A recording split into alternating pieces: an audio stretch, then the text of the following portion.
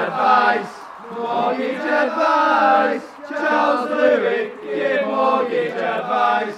Charles Louis Mortgage Advisors, 0161 959 0166.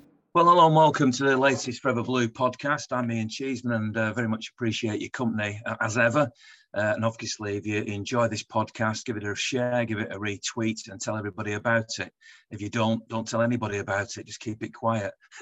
Anyway, thanks very much to charleslouis.co.uk, who Chartered Mortgage Advisors. They do so much more in the sector that they work in, as well as mortgages. They buy and sell commercially and privately. So if you've got any information you'd like to get, then have a look at their website, charleslouis.co.uk, and have a look at the phone number that's on there, and you can then ring them up and get them some advice. I'm sure they would be delighted to try and help you as much as they can. And of course, they're run by a City fan whose name is Dave, so he would be delighted to hear that you heard about them on the Forever Blue podcast. Now, let me introduce you to my lineup tonight. Our star guest, our main guest tonight, is a former City player, a Rolls Royce of a defender as far as I'm concerned. He's also gone on to management. But honestly, I've seen a lot of footballers play for Manchester City. And Keith Curle, who's with us tonight, is one of the smoothest, most stylish centre-backs I've ever seen. I can say that hand on heart, a truly great footballer. And I've had the pleasure of speaking to him before, a gentleman as well. So Keith, thanks very much for joining us. Really appreciate your time tonight. We've also got with us Mark Murray, who's a first-timer in terms of the podcast. So Mark, thanks very much for taking time out from your Sunday evening when we record it here in the UK. Appreciate that as well. And Andrew Bucknall is somebody who's been on before, but he's very welcome back as well. So we've got those three guys on the podcast tonight. So let's start by I suppose, before we talk about City and we talk about the football, we can't ignore what's going on in the world at the moment. I mean, I went along to Goodison Park yesterday, and you may or may not know, if you've watched any of the sort of videos that I've done recently, that my father-in-law was Ukrainian, and my wife has a sister who lives in Ukraine. So that is a conflict and a serious situation which is very close to my heart. And to see what the players did yesterday, coming out with the Ukraine flag draped around them in the case of the Everton players and the flag on the back of the City players, and to see the two Ukrainian players, one from Everton, one from City, embracing in the middle, I can't deny, made me very emotional. I did actually start to well up when I saw that, and it was great to see the response of the crowd too. And over the PA they played, you know, he is my brother and all that sort of stuff.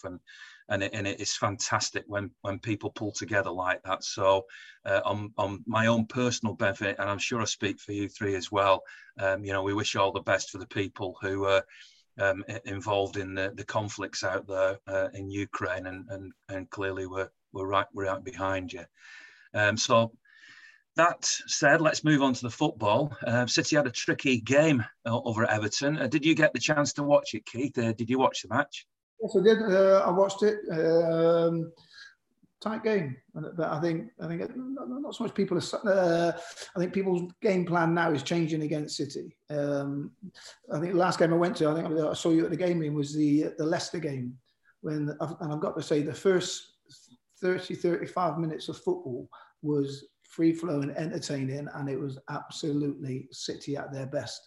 And I think Brendan Rodgers will get a lot of plaudits because his tactical change. But in my mind, 4-0 down at half-time, he hasn't set up and changed his game plan. He's just going to say, right, I want everybody behind the ball. We're not getting turned over 7, 8 or 9, which in the first 20 minutes, it looked like it could be. So everybody sat in and the next thing, within the second half, in about 20, 25 minutes of the second half, it's 4-3.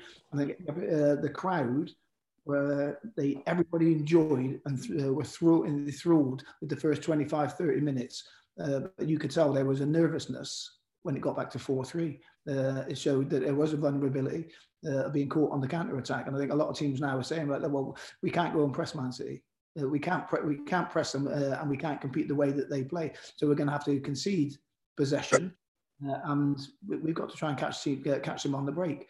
So again, I think a lot of clubs now. I think the last game is not the last game against Everton. The game before, that's the most crosses I've seen that Man City put in the box. And you sat there as a football person, you sat there thinking, you haven't got a centre forward, why are you crossing it? But people are working them out, not so much working them out, but people are saying City overloading wide areas. So now teams now are saying, well, we're not going to get overloaded in wide areas. We're going to leave the middle of the pitch for crossing.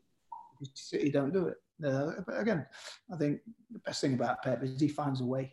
And the armoury that he's got with the squad that he's got, he can change a game in seconds. The last two games we've seen, though, the game against Tottenham when they lost and the game against Everton, very, very difficult, different types of games. But I would suggest against Everton, Frank Lampard did send his team out to press because they closed down at every opportunity. And I've not seen a team do that against City for quite a while. It ruffled them up a little bit. It unsettled them.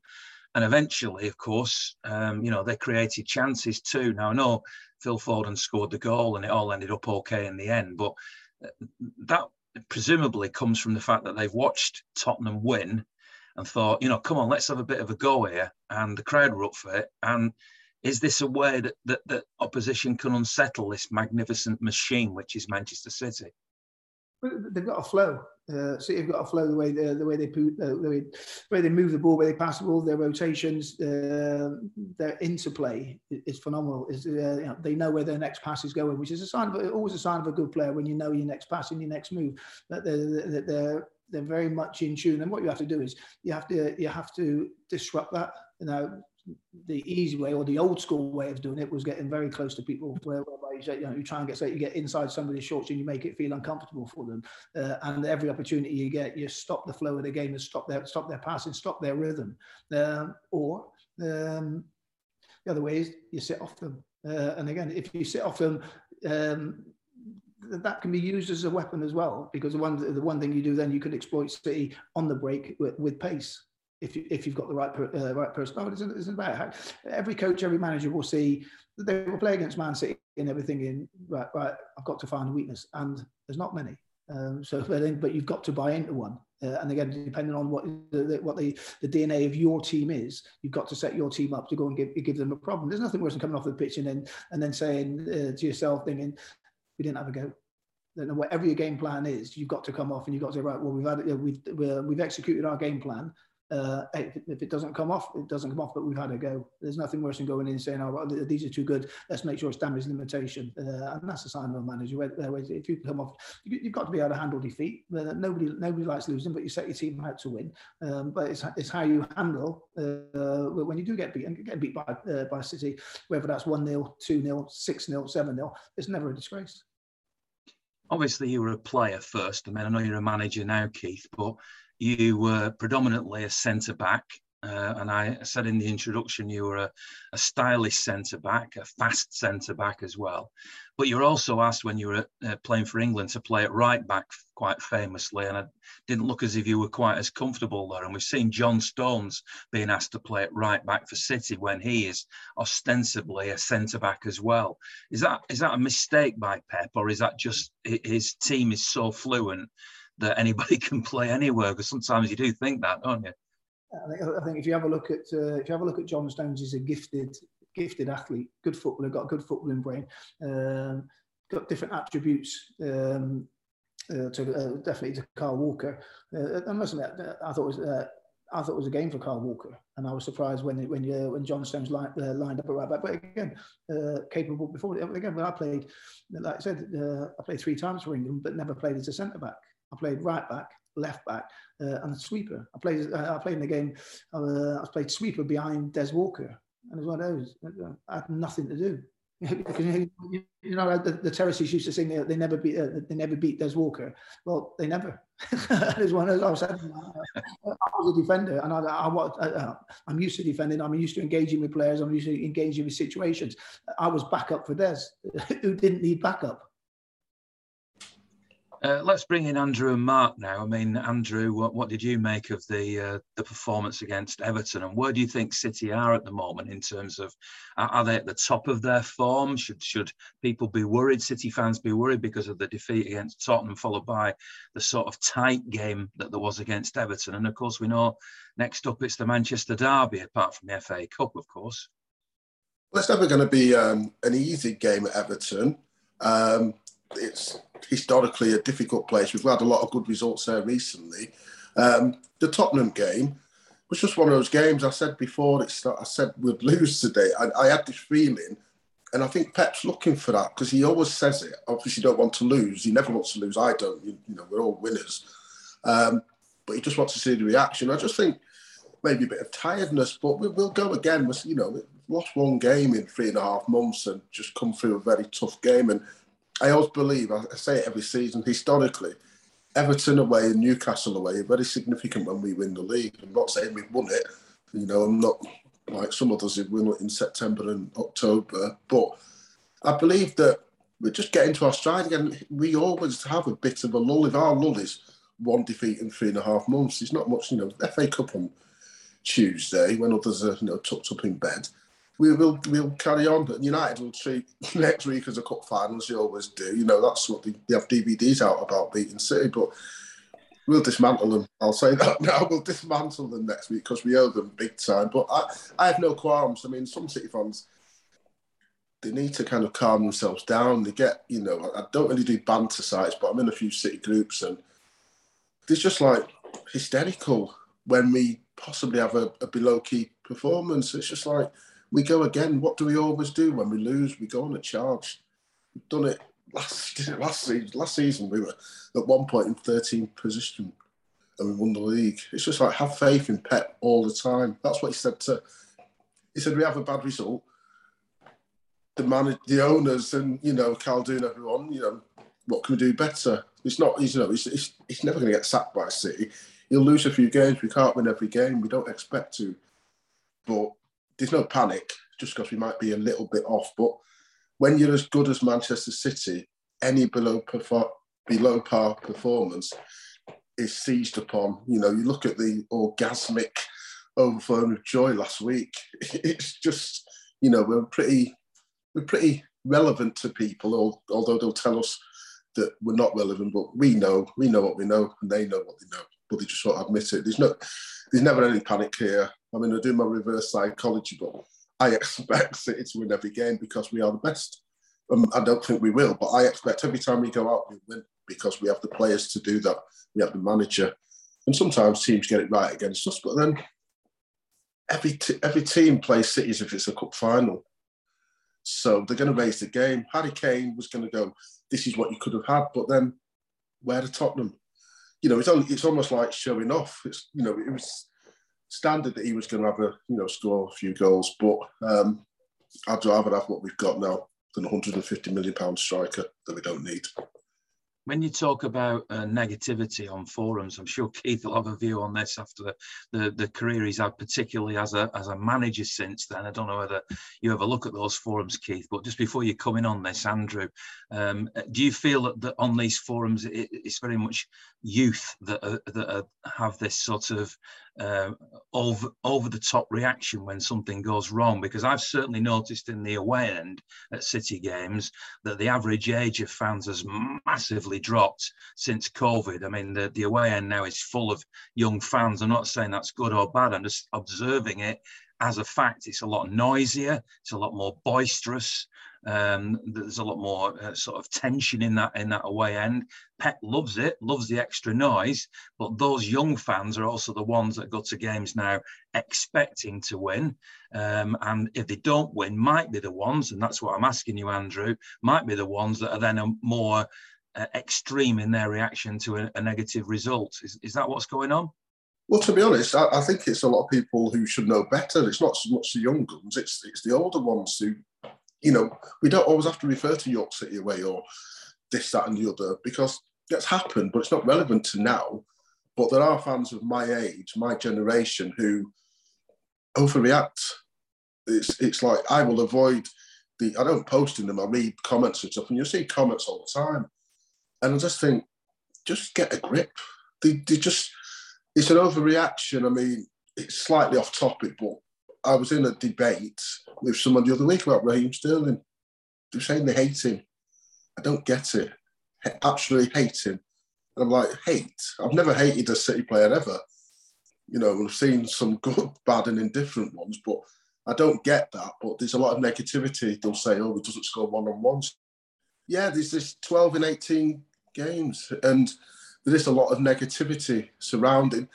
I don't know. I actually said some people, I think, prefer City not to be winning because it gives them something to moan about. But no, I don't think I think the young guns are, they're our future, the sounds, And maybe that's why the atmosphere is so boisterous, because they've got more energy. But I still think away games are much better. But the forums, it's not a lot of people, but you're drawn to the ones.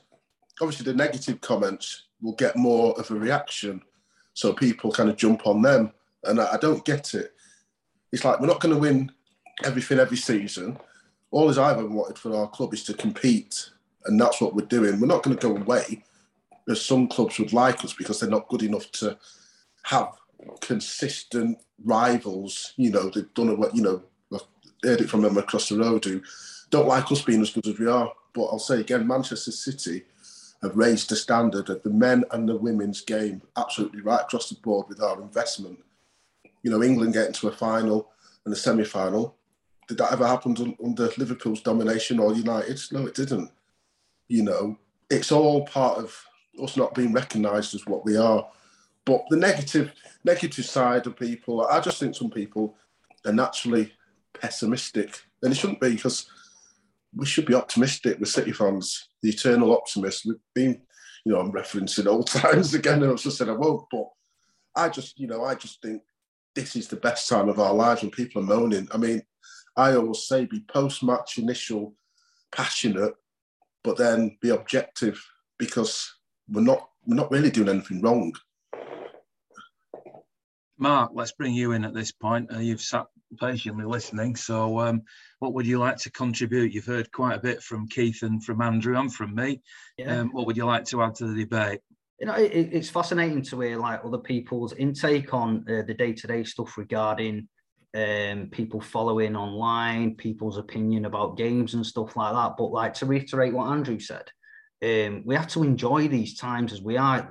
Yesterday, we won 1-0, and the only thing that matters was the 3 points.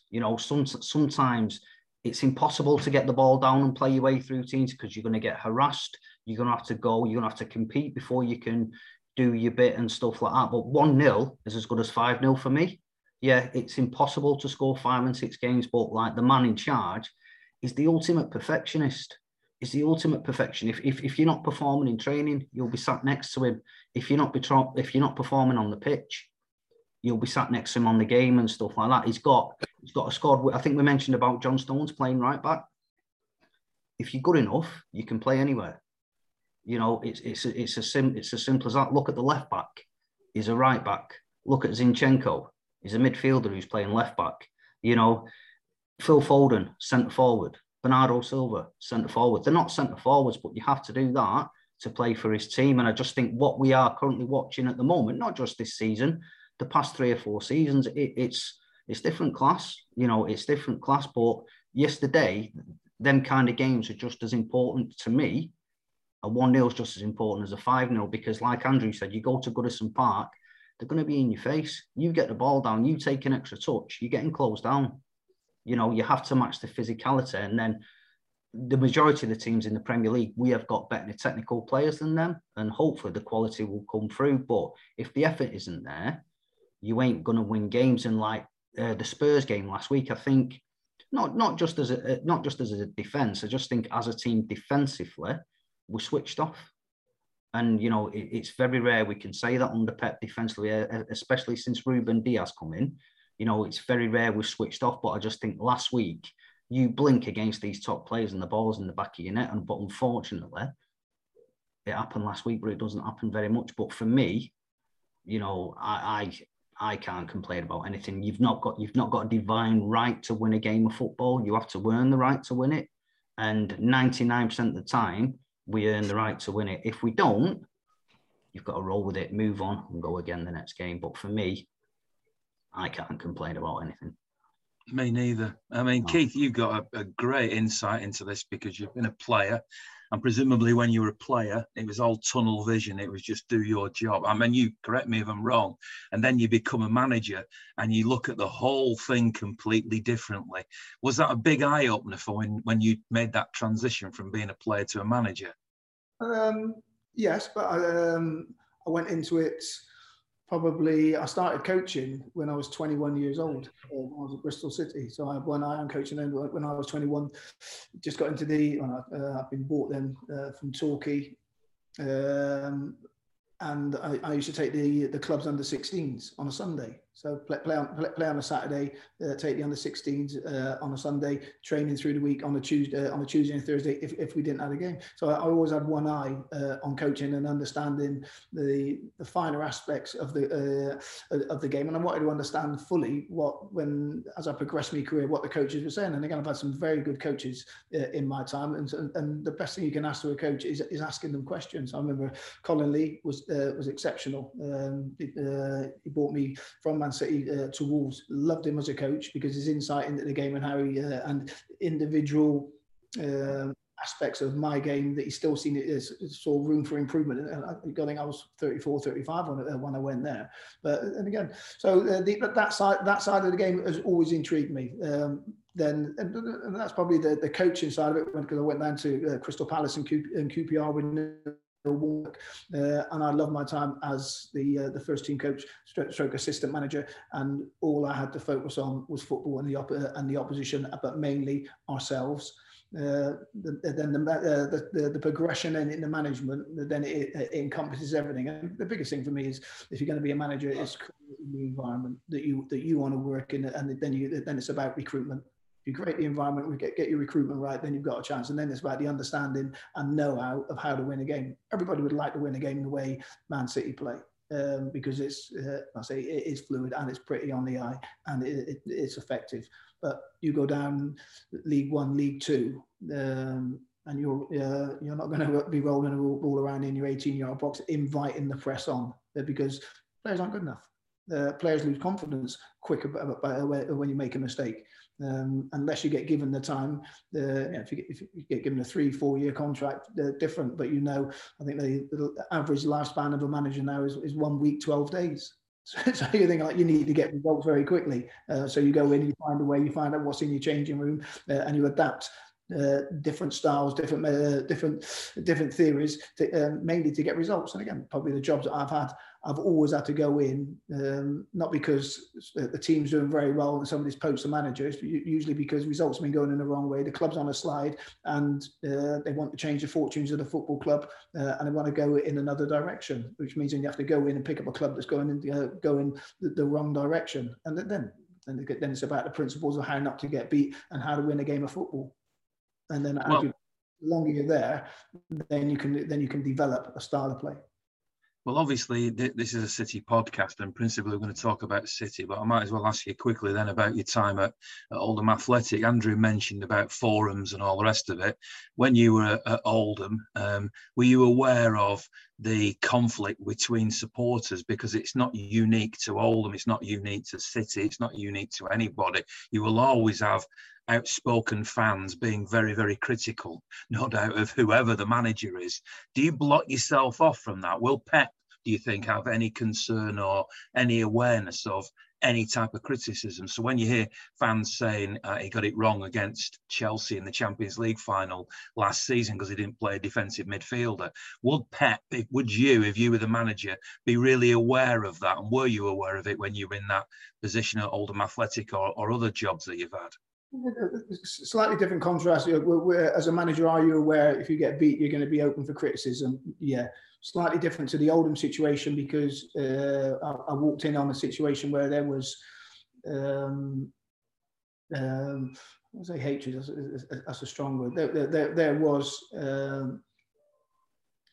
I think the right word there is not going to come across. There was major concerns about the ownership of the football club and the direction the football club was coming in by the supporters of Oldham. they'd seen, I think it's 7 or 8 changes, and they'd seen a football club decline in league status, declining in the quality that was being brought into the football club over a number of years, and the football club was going in the wrong direction. Can you sympathise with those supporters? And again, a lot of the things that they said, you can understand their frustration and their disbelief in how their football club was being run. But ultimately, you're going in there because you want to give them an opportunity for a game of football on a Saturday afternoon where you see the players giving everything you've got to get a result and get a point. Can you be? Have you got time to be a politician and speak to every single fan? No. Yeah, I think when I first went in there, the first thing I tried to do was to say, look, if you want to speak to me, I'm here. If anyone's got any questions, if anybody wants to know how I manage, what I do, what my decision-making process is, I'll speak to everybody and anybody. I don't shy away from the decisions that I make. Did I want to get embroiled and be a politician regarding not so much defending the owners or the ownership, but that is part and parcel of your job as well, to try and deflect it away from the terraces and get the focus from the terraces onto the pitch and back in the team and getting behind the results. Which is difficult when results aren't going well. Absolutely. Well, another other question I was going to ask you before I bring the two lads back in again is one of the criticisms that's been made of Pep by outsiders, not so much by City fans, is would he be able to do it at League One and League Two level? Now, I just wonder what you think, as a manager who's been involved at that level, is Pep's success, because he even seems to suggest that in his own press conferences, without the players, I couldn't do it. Do you think his style of football and the way that he manages and the way he sets his team out, even with lesser players in Leagues 1 and 2 or some other division, do you still think he'd be what I certainly regard as the coaching genius that he is? Again, Pep's got a great understanding of how to win games with the players that he's got. And again, I'm sure with the ability that he'd have, he would walk into a changing room, identify strengths and weaknesses within players and come up with a plan to see that football team winning games. And again, would it be the silky football that you're seeing now? No, it wouldn't. But do I think that he breeds and he's got a winning mentality? And again, but he's also got an eye of spotting weaknesses in the opposition. And again, but you've got to understand, and he will understand what he's got in his changing room. And again, I don't know, how long's Pep been there now? This is 6 years now, this season. So I will say that management's like when you go into a job, it's like, and then that's your start of your jigsaw puzzle. But the first thing you've got to do is you've got to shape the box and you've got to get all the edge pieces out. Once you get the edge pieces out, that's your framework. Anyway, some people are different. Some people just try and put pieces together that look right. The way I do it is how I do a jigsaw puzzle is I get all the edge pieces out first of all. Then I put the edges together, 4 corners, dead simple. Then I find a thread or something like a colour map that is right. Then I work that way. And that's what building a team is like doing a jigsaw puzzle. If you've been doing it 6 years, it's very easy then because you put in one or two pieces in. When you go in and you just get someone to just shake hands a box and you're like, oh, wow, you can pick up some pieces that look very interesting, but ultimately you don't need them at that particular time. I just wonder what you think, Andrew. I mean, is Pep a manager you think could cut it at in any division with any group of players because of his skill set? It's a funny. I mean, I don't even know why people hate Pep because he's Manchester City's manager. He is a genius, as you say, as everybody can see.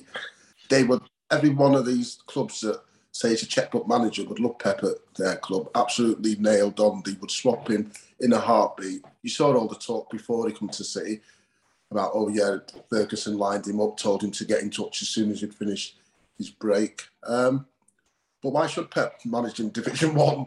He's a Premier League manager. He's one of the best in the world. No disrespect to lower divisions or to Keyford or anyone else. But why should he have to prove himself? He's proven himself time and time again in supposedly the best league, or 3 of the best leagues in the world. And of course, the better players you have, the more likely you are to have success. They'll say it with Ferguson, say, he did it with Aberdeen against the big 2 in Scotland. But in England, I'll say it again, he didn't have much of a challenge. He had pretty much a free hit. 13 titles out of 20 is quite as somebody famously said who's avoiding me, you might as well be Celtic. it's ludicrous that people question Pep. I mean, we again question his decisions playing defensive midfielders game to game, but overall, let's say it's like saying, would Bernardo Silva cut it in League One? Well, probably, but get kicked all over the place. So it's like, why should he have to prove himself at lower division? You know, Pep's the best in the business, so he should be at the best league at the highest position, which is where we are. He's at the best club in the world, as far as I'm concerned. The best managed club, the best run club, best fans, most of them. Yeah, so he's where he needs to be. You know, everybody looks to better themselves. So it's like, you know, he's overqualified to do certain jobs. And if the players could, you know, if the players could do what Pep asked. I mean, when he first came, we had Zaba, and he couldn't do the things that Pep wanted. He wanted more mobile defenders, you know, younger ones. You know, it was funny, his first season, everyone was saying, oh, City needs to sort the defence out. City needs to sort the defence out. And then when we did, we had Mourinho complaining about us buying fullbacks. It's like, well, this is what you said. You know, it's like, we can't win no matter what. No matter how much we win, we can never win because we'll never get the credit. I always reference Joe Jackson being different for girls in Manchester City. It is. It's like today, the League Cup will now be a massive trophy again. It's been irrelevant for the last 4 seasons when we won it. It was massive when United won it. It'll be massive again for Liverpool. But we know that. That's why people like me take the fight to all the haters. I enjoy it. I love it. I love the hate. And it spurs me on because I know we're better than them at what we do. And yeah, Pep doesn't have to prove himself. You know, people talk about we'll never win the Champions League. Well, the club in particular that, you know, I'm talking about, their last 2 Champions League finals, what happened to them? Pep schooled Ferguson twice, once at Wembley. But nobody talks about that. It's always like, you'll never win a Champions League. Well, we will. But instead of them always saying, Pep can't do this, can't do without Messi, this, that, and the other, when are they going to start winning leagues and Champions League without Ferguson? You know what I mean? He's won loads, and people still question him, but Klopp's, what's that, his second English trophy in a longer time than Pep. We've won more in one season. And he still don't get the credit because Liverpool don't spend money, do they? This TARDIS like Coutinho money that seems never ending. They've got like, is that Keita, 50, 60 million pound substitute? Why does he never get mentioned during commentary with Liverpool, you know, their bench? The other week, laughable, I think it was Andy Townsend said we had a 900 million pound bench. Well, we didn't. We had a Jack Grealish, Scott Carson, and a load of academy players. I think there's somebody else who cost us a bit more. But there'll always be a negative slant regarding City. We'll never get the credit. I mean, today, watching our women, I don't know if they do it on purpose, but they kept saying that United had gone through. It's like, it's not right. It's not just, I don't believe, I'm not a conspiracy theorist, but I don't believe that they can make so many mistakes so many times. To me, it's pretty obvious that they're just trying to downplay Manchester's achievements always. We'll never get the credit. I'll look at those trophies and just say, I was there, I enjoyed it. And people say City fans don't know how to enjoy success. Well, you want to come to a football game with me? You know, it's a nonsense. It's almost like they have to keep putting us down, but they can't because we're bigger than them. They'll always say stuff like this, you know, little pat on your head, just win one league and get off again and go and be rubbish. But we're here for the long term. We couldn't be better. I've said it before. We couldn't be better than what we are now. I mean, I don't think about when Pep leaves because I believe our last 3 managers have won the league.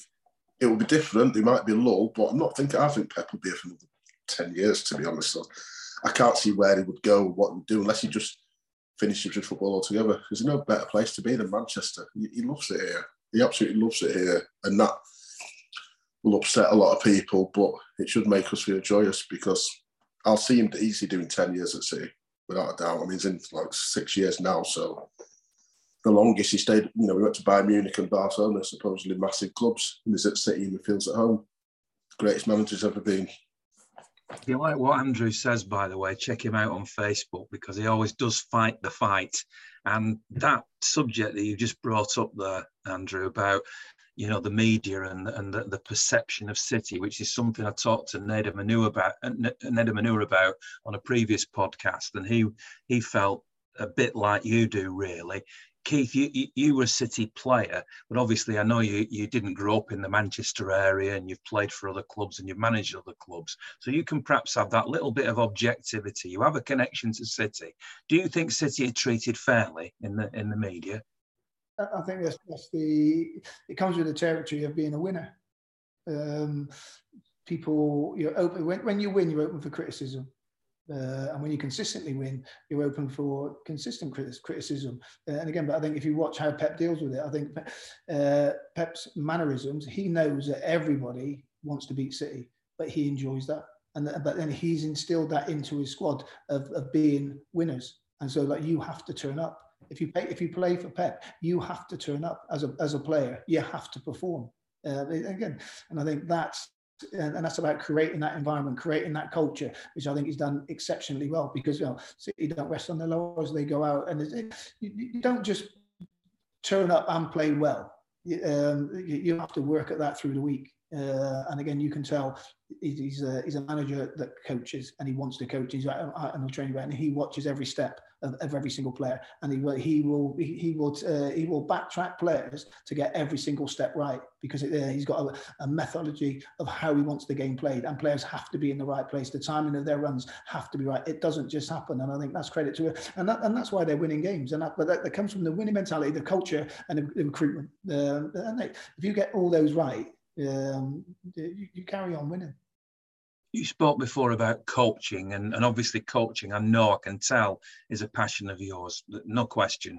But part of the role of being a manager is not just coaching, is it?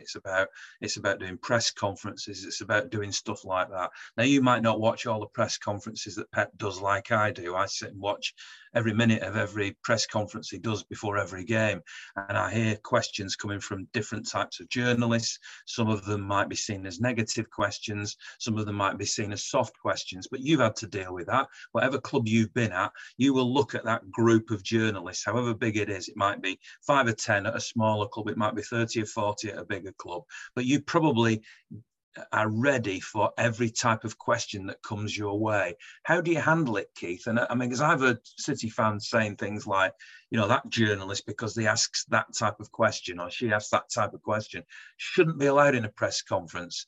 Do you think that as well? Do you think that certain people asking certain types of questions should be banned, or are you confident enough, whether it be with a press officer or just in your own ability, to be able to deal with whatever's thrown at you?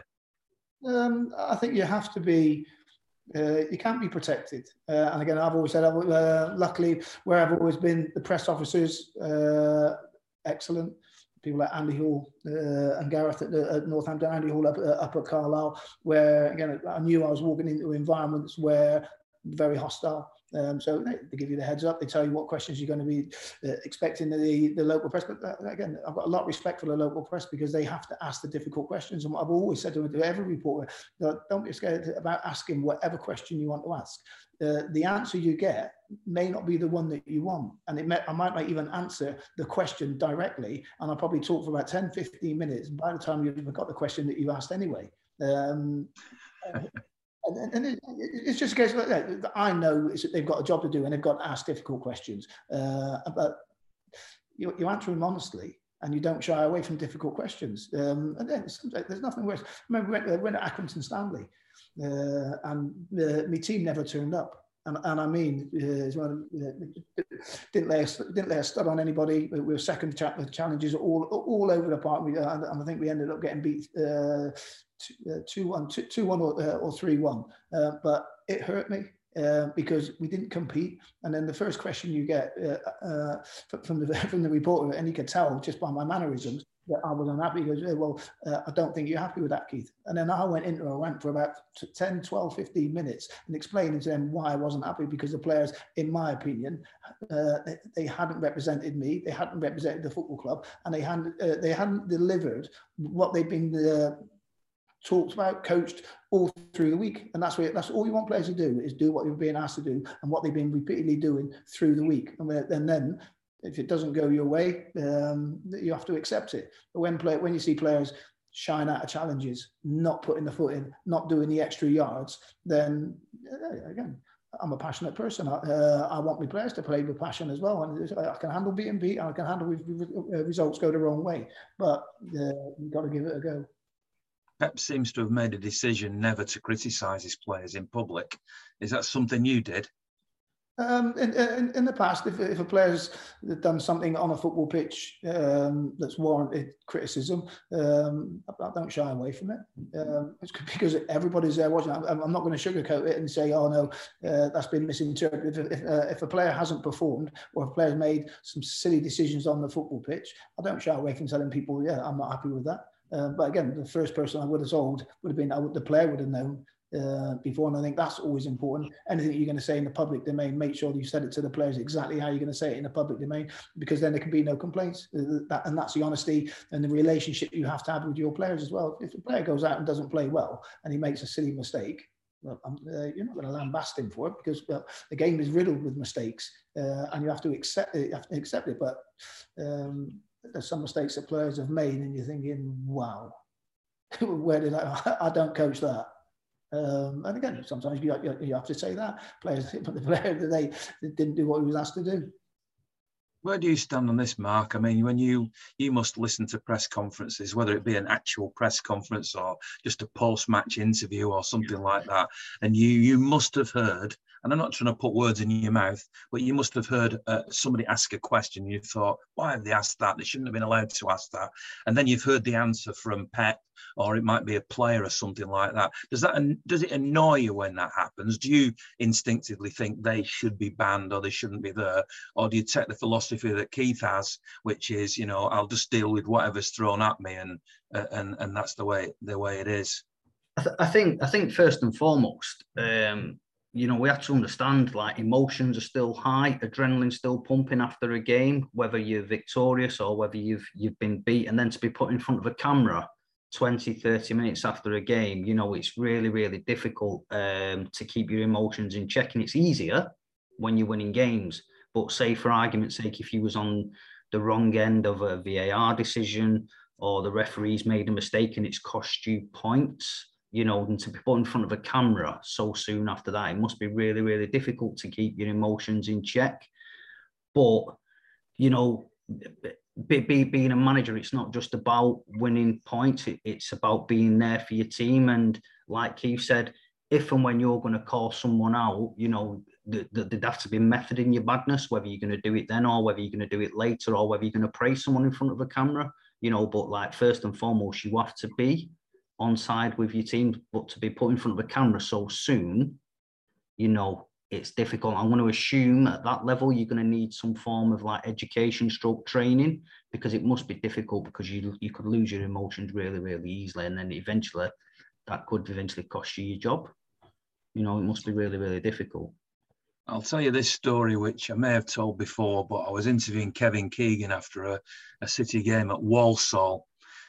City had drawn 0-0. The fact that Andrew's nodding means he might have heard this story before, so I'm sorry for telling the same story again. But I'm stood there and I'm leading the interview, and I say to Kevin Keegan, and it was, by the way, not a very good game. It was, a poor game. So my opening gambit, and I shouldn't have said it like this, I guess, never do a closed question and never be negative. But I said, well, that wasn't very good, Kevin, was it? And he went, what? And by the way, I love Kevin Keegan, get on really, really well with Kevin, and I've talked to him about this. But he said to me, where did you watch this game from? Go on, show me. There's 15 press around me. Where were you sat? And we're stood in the tunnel, near the mouth of the tunnel. So I went, well, I'm just up there. Go on, show me. Where were you sat? What was your actual seat? Where did you watch this game from? So I took him and virtually to the seat with everybody following me around. That was a seat over there. That was a seat I sat in. So he said, and you don't think that was very good? I think we should start this interview again, don't you? We should start this interview again. So I went, okay, Kevin, no problem. So we walked back to the mouth of the tunnel and I go, so then I'd do the open question, which is what I should have done. And I went, so what's your assessment of that game, Kevin? And he looked me straight in the eye and he says, wasn't very good, that, was it? But he didn't do it with a laugh. He didn't do it with a laugh. He did it with a dead straight face, and then went into sort of a 5 minutes of why it wasn't very good. And I just thought, Right, that taught me a lesson, didn't it? But you've got to be able to stand up to people and, you know, believe in yourself. Let me. I want to come back at the end of the podcast and talk about the derby. I know that there's the game against Peterborough in the FA Cup on Tuesday, but the derby is such a big game. I'll talk about that in a minute. But if you don't mind, I just want to ask you a few questions, Keith, about your time at City. You were a multi-million-pound signing, not quite the £100 million of Jack Grealish. I think it was £2.5 million, was it, something like that, when you came from Wimbledon. And Terry Phelan was there came about the same time, and that was a lot of money at the time. What do you remember? What persuaded you to sign for City in the first place? I think Philo came a year after me, but we played together at Wimbledon. I knew about the interest of City for about 6 months. City's first approach was 6 months earlier. I had a fallout with Wimbledon. Because, in my opinion, they bought me for £500,000. I think they've been offered. I think the first offer from City was something like 1.7, 1.8, and I thought, I've been there 2.5 years playing for Wimbledon in front of small crowds. But I've got to say, I've really enjoyed my time at Wimbledon. I think the first year we went there, my first season in the first division, as it was then, we finished a top London club. So above Arsenal, Chelsea, Tottenham, little Wimbledon finished the top London club. But then I played against Man City before, been to Main Road, and there was an attraction there with Peter Reid, Sam Ellis, and some of the players that they had there. I saw that as my immediate step, and as soon as I heard of the interest, I wanted to go. Wimbledon, whether it was negotiations at a bigger price, they said no. I had meetings with the chairman, meeting with the manager, and I just thought, you're standing in my way. I had a young family at the time now, and I just said, I've got an opportunity to go to Man City. You've got to let me go. And they said, well, we can't let you go until we get the price that we want. And I said, well, what do you want? Sam Oman, who was the chairman at the time, said, we value you at £3 million. I said, well, if you value me at £3 million, why are you only paying me this? And it was because and everybody that went to Wimbledon, even though it was first division, we were on peanuts because Bobby Gould, who was a manager at the time, he had an eye for sporting talent, an eye for sporting potential talent that had hunger that could go on and progress. And fair play for Bobby for that, because it's not easy sometimes being successful and not being able to go out and compete with your recruitment. So then you have to look for the different avenues, and he wanted hungry players. And then, as soon as I heard of the interest of going to Man City, I spoke to my agent, who happened to be he had a relationship with somebody else up at City as well. So I was kept up to date, and again, every month it was getting closer. But I say I had fantastic times at Wimbledon, but I knew my future was going to be at Man City. I've got to say it was my big move, and I couldn't wait for it to happen. Did you enjoy your time at City? I mean, you know, it could have been a big disappointment. It could have been. I mean, you played according to what I'm reading here, 170 odd games for City. I saw every minute of every game you played, because I'm that type of fan who's been going home and away. And as I described you as one of the great players, and you actually played more for City than any other club. Do you look back on that as a happy time, as the peak of your career, or do you look at something else as being your big highlight in your career? Well, again, I think the obvious highlight as a professional is representing your country. But then at club level, the time. I mean, probably I went up there. I was offered a 5-year contract. I failed my medical. So I went up there. So all the negotiations have been done. The final thing was I needed to pass my medical or have a medical. So I had my medical. So I've gone back to the hotel and everything like that. And then next I got a phone call from Roy Bailey, the physio at the time there. He said, look, kid, you've got a problem. You failed your medical. And I'm like, how can I fail my medical? He said, your right knee, you've got an arthritic right knee. I said, I've had an arthritic right knee since I was 18. I said, check the last 3 years. So in the last 3 years, I think I've missed 4 games in 3 years. Never missed a training session. All my medical records, I never missed a training session. I told them that they understood that. They got the medical record sent up, but then I had to go down and see a Harley Street specialist. So I obviously agreed to go down. Went down with Roy Bailey. It took us about 6.5 hours in a car because we got stuck in traffic. And I've got to tell you, that has got to be the worst 6.5 hours of my life when you're thinking you've got an opportunity of a life-changing move that's going to propel you and put you on a platform that you want to be on and you want to perform at. And I got stuck in traffic. So we went down there, had scans, had an x-ray. The specialist called me into the room. He's picked up this x-ray of my knee. And the first thing he said, and you know you're outside, you've got that anticipation, you know what's coming is going to be, he's going to pass you, he's going to fail you, and it's one of these, and that's going to get knocked on back to the football club. And the first thing you come in, he calls you into the room, he said, look, take a seat, walks over and puts your x-ray on this big screen. And he said, that's a tatty knee. He said, but every knee is different. Because there can be some knees that could not look anything look damaged or worn or torn or anything like that, and somebody may have to give up their career and not be able to kick a ball again. So on my previous playing record over the last 3 years, he passed me on that. I couldn't bend me. I didn't have full flexion, or I couldn't bend my leg as other people, or as I can my left leg. But that happened from an operation I had when I was 18, when it was an old school cartilage operation where they completely opened me up. It wasn't done by Mark, so I had scar tissue and everything like that. But again, I never missed games. I never missed training. So how's your knee now, by the way? I can play golf and I can do what I need to do. I've been told I need to have I would benefit from a complete knee replacement, but I'm not going to have one done. I've been told I need a hip replacement because I've got bone on bone on my hip, but I won't have it done yet. I think there's other ways. There's other ways forward. I think I can switch the pain off and adapt my body and send the pain signal somewhere else, and I'll be all right. But that's just me. I'm quite stubborn with that. What's your happiest memory of City, Keith? If you had to pick one thing out, probably making me debut.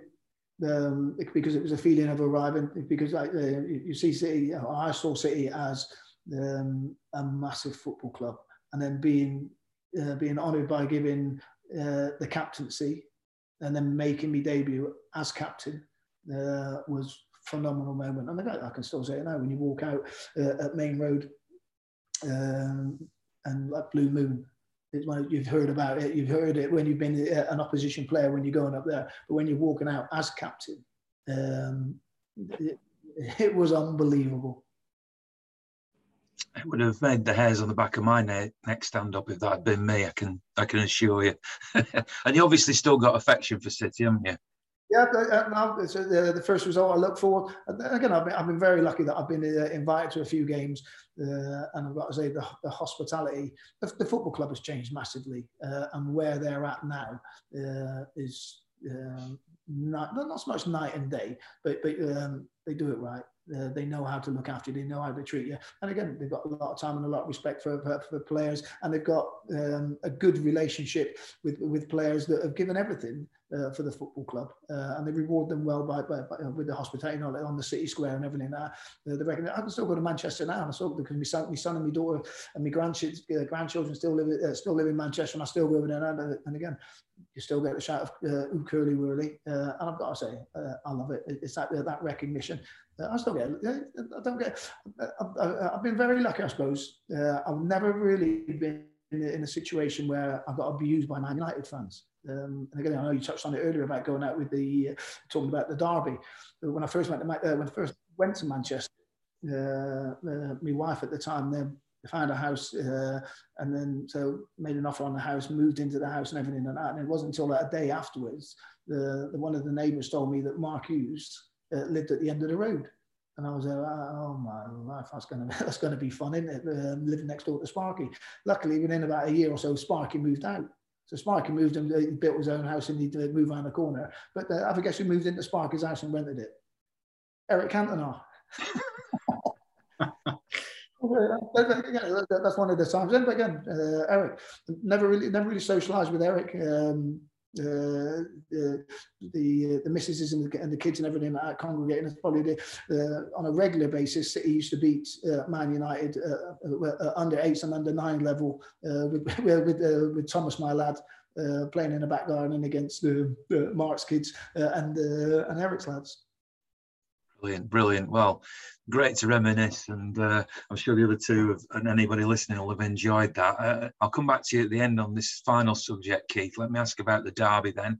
As I said, there's Peter before the derby, but the derby is the derby, isn't it? I mean, you can't beat a Manchester derby. City won at Old Trafford earlier in the season. Let's start with Mark this time and say, how are you feeling? I mean, the last 2 league games have been defeat to Tottenham and the narrow victory against Everton.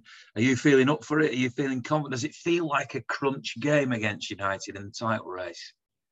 When you're first in the Premier League table, every game's a crunch game. You're there to be shot at. But with our local rivals, it's like we can't really afford any more room for error after the Spurs game. But for me, I gave up a long time ago and tried to call them. Just expect the unexpected. I think the De Bruynes, the Fodens, the Maras of this world, that's why the big name plays, because they do it on the big game front. For me, I wouldn't say a comfortable win because I wouldn't want to have egg on my face, but when you're Premier League champions, if you're not confident as a fan, there's something wrong. But for me, I'll always hope for the best. Looking from the outside and trying to be neutral and trying to be a bit journalistic about it, I don't know what to expect from United. They draw against Watford 0-0 1 week. They didn't, by all accounts, play particularly well against Atletico Madrid, but came away with a draw. They've had 1 or 2 good results as well. This is at the beginning of 3 big games for them. I know they've got Liverpool coming up as well. They're going to be massively motivated to win at the Etihad, aren't they? For sure. Like Cristiano, like as good as he's been, and as good as he still is, I just think, in my opinion, Mother Nature has been knocking on the door this season for him. And the stuff that they play, it's good, but when they get to the final third, they seem to be wanting a little bit, in my opinion. But again, if they come to the Etihad, again, the roles have been reversed now. It's more of a cup final for them. For years ago, back in the day, it was a cup final for us. We used to celebrate just as much when United dropped points as we did winning. But like now, the roles seem to reverse. But for me, if we get another 3 points, I don't care. Like I said before, I don't care if it's 1-0, 4-0, 5-0. All I'm happy with is 3 points. But Andrew, you're confident, aren't you?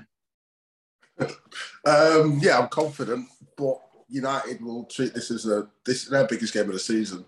They'll tell us, they'll get the tummies tickled by Liverpool, guarantee it. But this will be their biggest game of the season. And it's their cup. It is, like Mark said, it's their cup final. Make no mistake about it. They're not in anything to win it. Beating City is all that matters to them now. I mean, last week I had a mate phone me up after the Tottenham game. He's a United fan, going, you got beat today? And I said, yeah. And that's the gap between us and Liverpool has narrowed. Tottenham are closer to you, but it was all about City. Mark knows who, it's another work colleague. But I felt that way after the game, saying, you've just got beat. Like, but how does that affect you? It doesn't affect you positively. It's a negative thing. But we'll do what we did when Keith gave a piggyback at Old Trafford when we played. We had 10 men, and Dissa got sent off. But no, we should dismantle them. I mean, I know we won the last derby, but we owe them a good few spankings for the last couple of seasons. Again, people like Mr. Howson, they measured Ollie's success basically on his results against City, even though we're small. It's like, but he's got a good record against Pep, but we're irrelevant. So either we are relevant or we're not. So you don't measure your results against City. That's like saying, no disrespect, measuring results against Norwich or something. But we know what we know. And they'll be up for it. Like I say, this is their biggest game of the season. They'll tell us it's Liverpool. I say it time and time again. United and Liverpool have never been in a title race. So for all this massive rivalry, they've never had an on-field rivalry. It's ludicrous. I can't think of any title races between them two. Their biggest game is City. And they know that. They've always hated us. The banner, I referenced it tomorrow's anniversary of the 76 Cup final. No countdown banner for Liverpool going 30 years without a league title. Yeah, they want to knock them off the perch. Why not remind them? They reminded City. but we're kicking sand in their face day in, day out, and that's what I love. I was born to antagonise them, and all their chickens are coming home to roost right now. So it won't make any difference to me what happens at the weekend. We're Manchester City, and we're in the best position possible. United are 10 years behind us. Absolutely arrogance has made them think, well, this United way, it's a myth. It's a myth. You know, ironically, no disrespect to Keith's old neighbour, Mark Hughes, but since we were invented in 2008, everyone should say, oh, well, everyone could win things with money. Well, how come Mark Hughes with his famous United DNA didn't win a trophy with City with all that money? Everyone else has. But it's not about money. It's about how you get a team playing. Mark Hughes had quality players that are legends, but he didn't do what Bobby Mank or Pellegrini or Pepper's done. You know, he had the same money. So this mythical, anyone can win. You know, United spent more than us. Why aren't they winning anything? Lots of clubs have spent lots of money and won nothing. So people just, it's dismissive, and it's. I hold these people in contempt because they're a bit stupid. Because they must be. Because if they watch City and don't, I'll be honest, I've watched club teams in the past that were really good, and you take your City hat off and go, that's brilliant. I used to like watching Arsenal. There was a time when I've watched United games when we were in the third division, and you watch United play and think, this is how you play wingers attacking football. And you doff your cap to them because you're not bitter. You know, the fact that they call us bitter.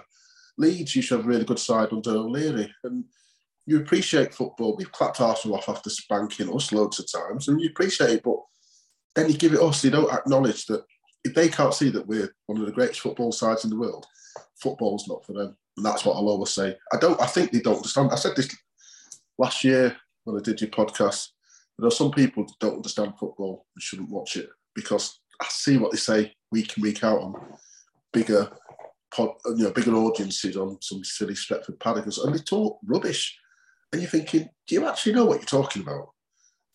But they get hits because they're surrounded by, sycophantic bloody lunatics who don't understand football. But I'd rather they were not in our club, so that's good. We don't have that many of them, thankfully. But yeah, it's all good. It's all good at Manchester City, always will be, because we're Man City. Well said, Andrew. I'll leave the last word on this podcast to Keith. I'll start before I ask you about the derby next weekend by just asking you, have you got a favourite derby memory yourself? I think he's got mentioned earlier on, scoring a penalty when we're down to 10 men at Old Trafford.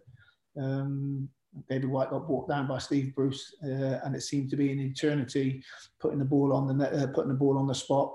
And I knew where I was going, but you look up in front of all the City fans, and Peter Schmeichel, he looked massive in the goal. And then you have, being a penalty taker, you do have that thought. I'm thinking, my last 3 penalties, I'd gone to his left. So I knew that he would know that I'm going to his left. And you have that little doubt saying, like, do I change? And he put the ball down, and I've gone that, pulled me short. So I'm going to go, no, I'm going where I'm going. He went the right way, but the goalkeepers must be the same. He must have, he's put the last 3 there. Is he going to change? Did he commit? Did he go early enough? But again, scoring a goal. My lad keeps on sending it to me every now and again. I think at the anniversary of the goal or an anniversary of a derby game or something like that. My lad will send it to me on a text, so I get the video of it. And you're thinking like, I enjoyed the pressure. And I enjoyed that excitement and the responsibility of scoring a goal and being and then celebrating the goal, even though it was just a very simple yes. I think, and again, so on-field memories, excellent. We had a ritual as well, myself and Mark, when we got to know each other as not only as footballers, but also then as neighbours as well. When we had derby games, the wives used to go to the games together, and whoever won would take the other one for a drink in their pub. So I think we played at Old Trafford.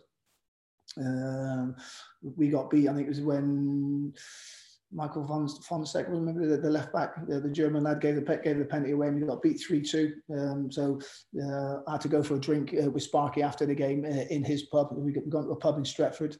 That was where all the Stretford lads went and everything like that. So as we're walking into the pubs, you can imagine the captain of Man City, legend Mark Hughes, just going to a local pub, cut the pints before we were going down. Just as we walked through the door, Mark said the bar's there and he's turned left and gone to the toilet. So I've walked into a pub full of Man United fans, and I'm stood there like that. I've got my City blazer on and my City tie, and there was a deathly hush in the pub. And I've just gone, two pints of Guinness, please. One for me, one for Sparky. And then luckily enough, by the time we got served, Sparky was coming back. And I'm thinking, thank God for that. But no, I've got to say, I spent an hour in there. Good banter, good humour. Took a little bit of stick, which you expect. But again, I put myself in that position. But again, the landlord at the pub was excellent as well, because as soon as I walked in, he's like, "Oh my, what are you doing in here?" I said, "I'm with Sparky." He went, "Good lad." Well done for the penalty, and well done for the bravery of walking into that pub. What do you think of this derby then? Are you optimistic it'll be another step towards the title for City? Yeah, I think Pep has got this habit. He gets good players to turn up week in, week out. Doesn't build it up, won't try and overshadow it. He will demand that his players turn up. And again, consistently they do. City players will be looking forward to the game more than Man United players will be. Well, it's been an absolute joy to listen to you, Keith, for the last hour or so. So thanks very much for your time. Really appreciate it. Mark and Andrew, the same goes to you too. Thanks very much indeed for your time. Really appreciate it.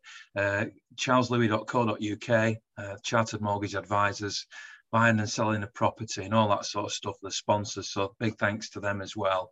But more than anything, thanks very much if you're a City fan for listening. If you're not a City fan, I hope you enjoyed it as well. And we'll do the same thing again next week. So with a big thank you again to Keith Curle, our special guest tonight. That's it for this podcast. The derby match next week, we'll debrief on that, of course, once it's been played. In the meantime, have a great footballing week, including the trip to Peterborough. You're going down there, I'll see you. But remember one thing, if you don't remember anything else from this podcast, it's always great to be a Blue.